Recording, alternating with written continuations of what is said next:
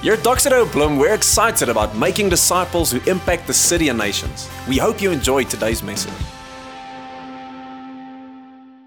So today is Father's Day, and you've tuned in for week 3 of our series called Parables, where we're looking at short, jam-packed stories that Jesus used to teach the people around him and introduce this new kingdom that he's bringing, as well as explain the upside-down working of God's kingdom, and then lastly, to leave us, his audience, and the people around him listening to these stories with an option and an opportunity to make a decision.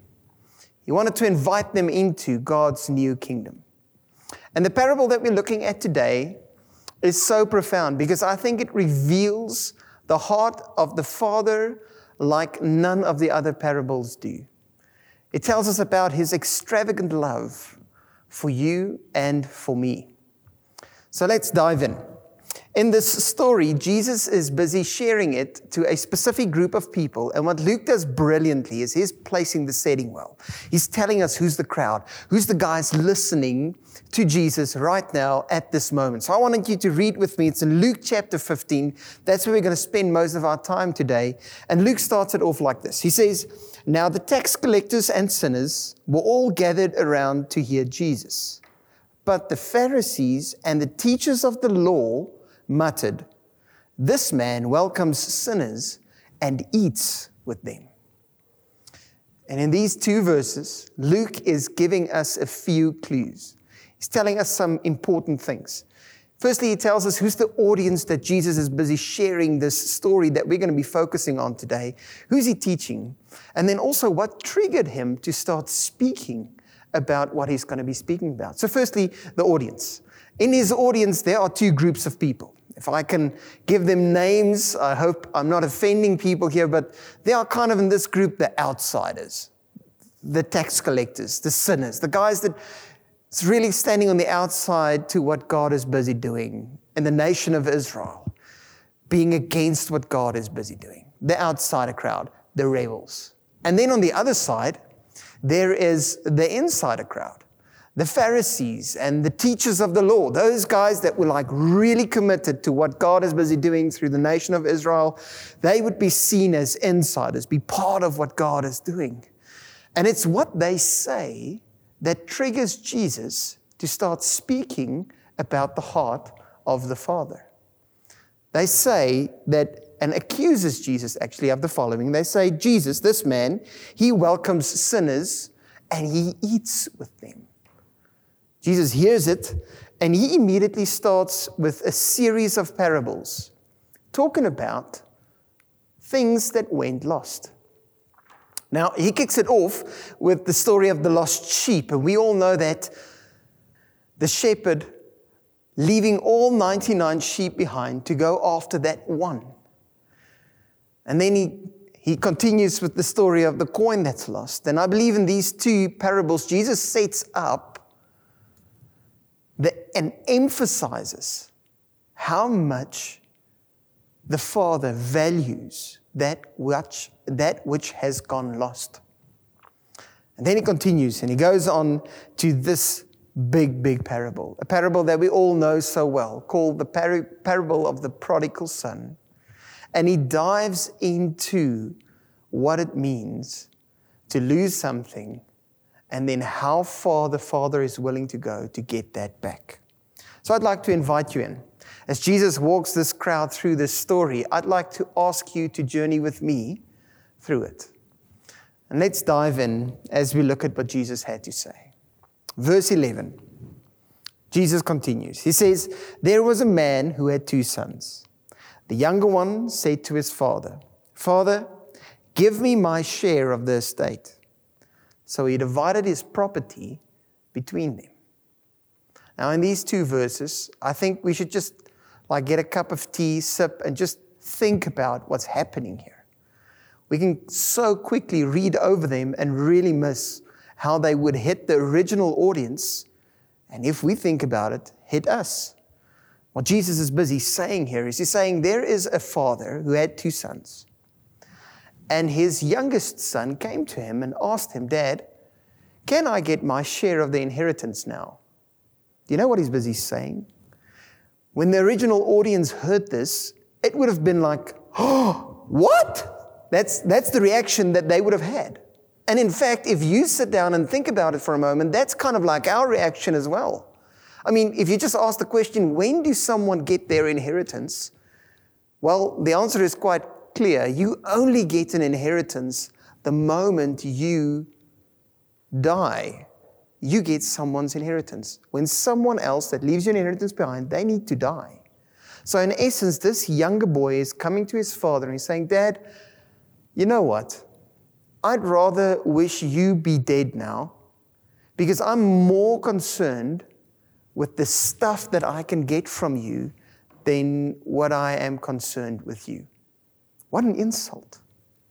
And if we think that is shocking, what Jesus said next about the Father would have like dropped the mic moment. Everybody in the house would be quiet right now. Because the crowd would have expected the dad to literally throw this boy out with physical blows out of the house, disown him. How can you even say or think that? Probably a modern crowd would be thinking the only reason why a boy or a child would be doing that and have that attitude towards their parents is probably because this dad is a mess up. He's a drunk and he's probably going to stand up now and hit his boy just to prove how bad he actually is.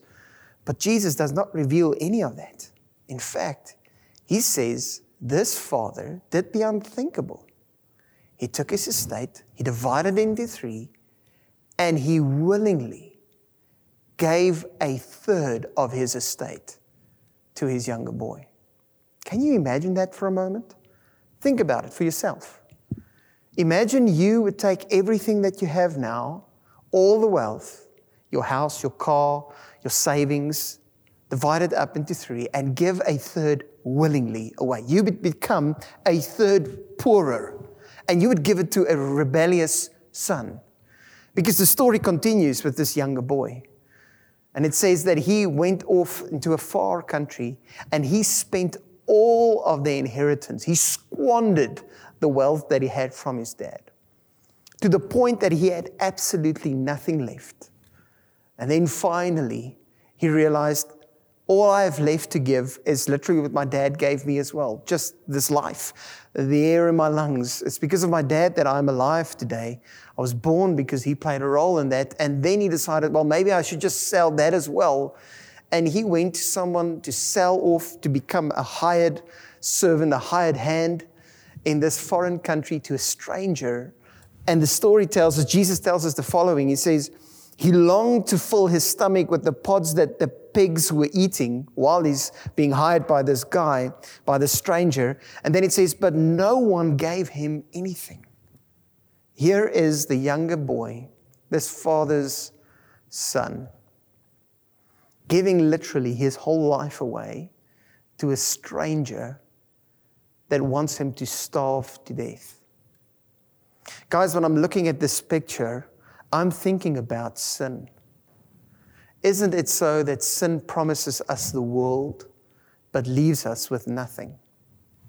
This stranger that invites us on a journey to give away everything we have, even our life, and then ultimately leaves us just to die. I believe it's something we can all recognize with if you've walked that road, if you've walked the road of the younger brother, the rebel. You've probably been where he is right now in that story. It was also in this moment that he thought back of how good his dad was. It was at this moment that he was thinking back about how well his father would treat the servants in their house. And he thought to himself, well, what if I could just go back? And if I could just go and work in my dad's house. I'm no longer worthy to be a son, but I could maybe work my way back and become one of his servants. That would be better than what I'm experiencing right now. So he packs his bags, gets himself ready. He's on a long journey back home. And then Jesus tells us that this dad actually sees the boy coming from far off.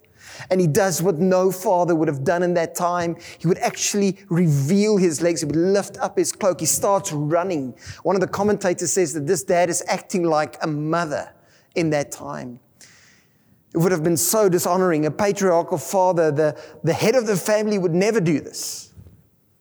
But something in this father's heart is just compelling him, and he runs to his son, and his son starts explaining, and he's saying, I am unworthy, Father. I do not deserve to be your son anymore. I'm convinced I'm only worthy of being a slave. Isn't that what sin does? When you've sinned, you feel you're not worthy. You're overwhelmed by the fact that you're not good enough. You need to work your way back, and you kind of like talk to God about it, and you start explaining, saying, I'll be better. I'm going to try harder. I'm going to do everything right. And what does the father do? He replies, he looks at the son, he says, no ways.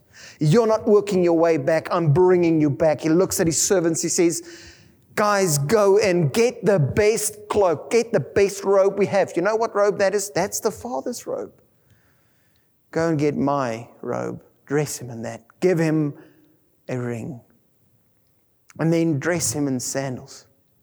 And then if that's not enough, go and slay the fattened calf, because my son was dead. He's alive again. He was lost, but now he's found. We need to celebrate. That is what the Father is doing in this moment. That is his heart being revealed. Now, I don't think we really get what's happening here. So I want to try and put it in our context. Imagine today you had an expensive bottle of wine. I mean, I'm not talking about just a nice wine. I'm talking about one of those wines that you would sell at a wine collection for about 10,000 rand. One of those bottles. Really, really special. I mean, and you've been saving it up, or maybe your dad had been saving it up, depending on where you are in life, but been saving it up for that special occasion, you know, for that anniversary, or for that massive big birthday, or maybe for the birth of a grandchild. It's that kind of a bottle. And the next moment, your son arrives back home and says, Dad, I'm sorry, but I wrecked your brand new Mercedes-Benz. Do you think that's the time when you reach for that bottle? And you say, guys, let's celebrate? No. Or your daughter comes back home and tells you, Dad, I've flunked out of school. I've given up on education. It's over. I messed up. Do you take out that bottle now?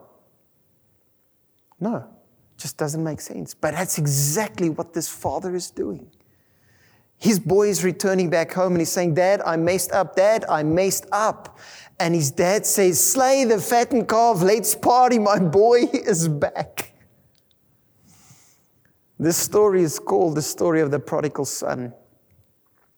And I never knew this. I've discovered it while preparing. Being English as my second language, growing up in an Afrikaans world, I always just thought prodigal would mean run away. But the word prodigal actually means to extravagantly, lavishly, recklessly spend everything you have. That's what the word prodigal means. And this parable is called the prodigal son because of the way the son would spend his inheritance in a very radical way. But when we look at the story Jesus is telling, and when we come to this point, we need to stop and ask the question, who is truly the prodigal one now? Because the way this father is acting is showing that he is radically spending. And Jesus is busy speaking to the outsiders. I believe at this very moment, Jesus is looking to the outsiders listening today, the rebels, the guys that's run away, the guys that's been saying, God, I don't want to have anything to do with you. I just want your stuff. Just give me a cool life. I just want whatever I want, and I'm going to do with it what I want to do with it. Jesus is saying, you know what? There is a new kingdom. And in this kingdom, there's a father that is willing to spend everything that he has to get you back home, to bring you back into the family. That's the love of this dad. The story doesn't end there. It continues with the older brother. The brother that stayed behind. The brother that everybody in the community thought this is the guy. This is the hope for the family. This guy, I mean, just look at how he loves his father. He's staying true to the family. He's really honorable in his way of life. And Jesus tells us that this older brother comes back from the field, from the day's work. He's on his way, coming to join. And then from afar, he hears music playing, and he realizes there's a party going on. Inquiring from one of the servants what's going on, he finds out that his dad has slain the fattened calf. He's having a party because his brother, his rebel brother, the one that dragged their family name through the mud, he's back. And his dad is not having it in for him. Instead, his dad is inviting him in. And he's throwing a party. Whole community is invited. Then Jesus tells us that the older brother gets angry immediately. So angry that he throws a fit and he refuses to join the party. How embarrassing is that? I mean, the whole community is there to celebrate with this dad, and the one guy that everybody thought was with dad is now the one guy that embarrasses his own father. So much so that the father had to come out from his festivities. The master of this feast had to leave his guests and come and plead with his son to join. I've never understood why this boy was so angry, but the reality is if you think about it, for his younger brother to come back as a brother, it meant that he had to be assigned a portion of the inheritance again. So this older brother realizes everything that he was working for now needs to be given up. And in this moment, the heart of the older brother is tested. Does he love like his father loves? So the father pleads with him, asks him to come in. But he answers his father in verse 29. He says, "Look, Dad, all these years I have been slaving for you, and I've never disobeyed your orders. Yet you never even gave me a little goat to celebrate it with my friends. But my brother, that has squandered his inheritance, you're slaying a fattened calf for him." You know what he's saying at that moment? I find two things very profound. That even the older brother, just like the younger brother, both of them saw themselves as unworthy slaves and not sons. Saying, I've been slaving it all for you, Dad. But also that both of them never really loved the Father. They never wanted the Father. In fact, he's making a statement. He's in this moment accusing his dad of not loving him. He said, "Dad, you don't love me."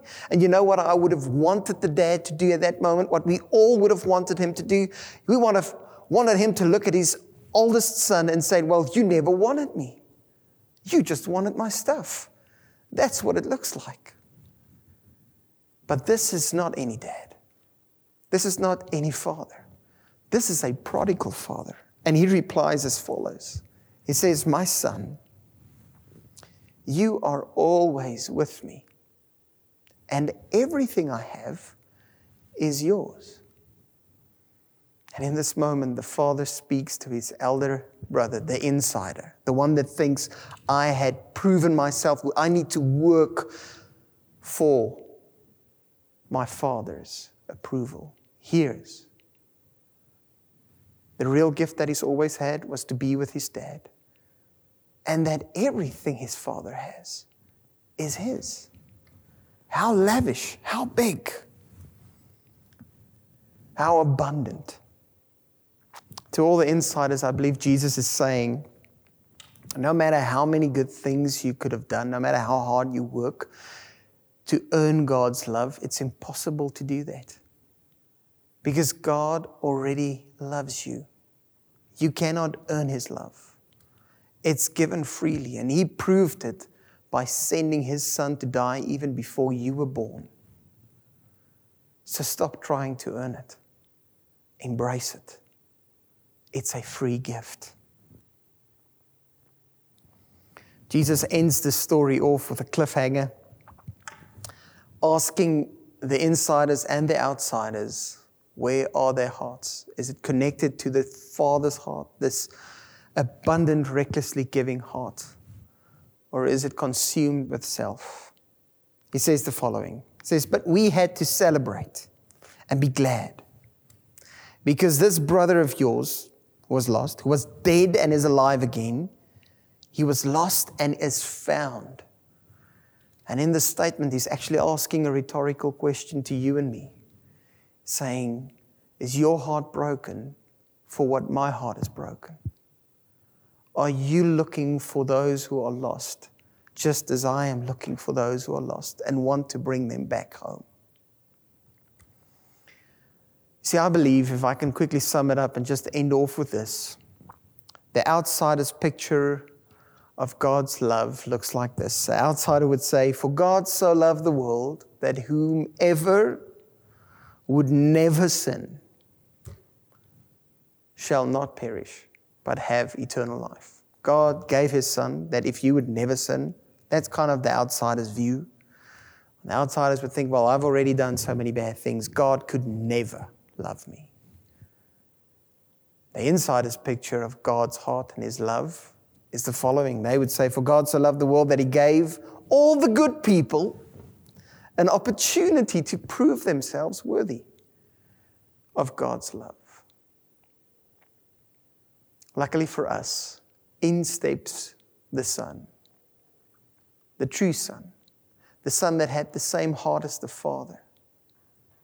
And He says, for God so loved the world that He gave His one and only Son, so that if you would believe in this radical love, this prodigal God, this reckless, extravagantly giving love Father, you will be saved. You will have new life. So I'd like to take a moment and just pray for you. If you were an insider thinking you need to prove yourself worthy, may you today discover that you cannot earn His love, but you have received it. If you're an outsider thinking that it's too late for you, may you realize and hear God's words, the Father running to you saying, I'm bringing you back. You're not working your way back. If that's you, I want to ask you, won't you open up your heart to the love of our Heavenly Father? Let's pray. Father, you know the hearts of those who are listening. You know them even better than they do themselves. And God, as we hear about your radical, extravagant love that calls us, that invites us to become sons in your house, to celebrate with you. In Jesus' name I come and pray. Holy Spirit, may we surrender to your love and allow that to define us. Not our past, not our hard works, but only your finished work. In Jesus' name we pray. Amen. So we've come to the end of our time together. And as I've mentioned, today is Father's Day. And dads, if I can give you a word of encouragement, a beacon of hope, a place to look towards, it would be this. Look towards the love of the true Father. Imitate Him. And trust God to love your children as He loves you. We've prepared a little video for you guys just to say thank you and we appreciate you, and we appreciate that God made you for this specific role. So as you sit back and enjoy this, after that, I'd just like us to pray for our dads. So enjoy this video. What a special video. While you have your dad, maybe your dad is there around with you in the room, I'd like to invite you to sit close to him now. Maybe put your hands on his shoulder as we're going to pray for our fathers and just trust God's blessing to be over them. Let's pray together. Father, Thank you that you created dads. You've given them the opportunity to take up a role that you've modeled so beautifully. And Father, I come and pray that your Spirit would strengthen our fathers to walk in your ways, to align our hearts with your heart, to see sons and daughters in the house standing up into the calling that you have created them for. May they lead their houses in the way you lead us. In Jesus' name we pray. Amen. Thanks for listening to this week's message. Make sure that you get connected to this family on mission by joining us at one of our Sunday services.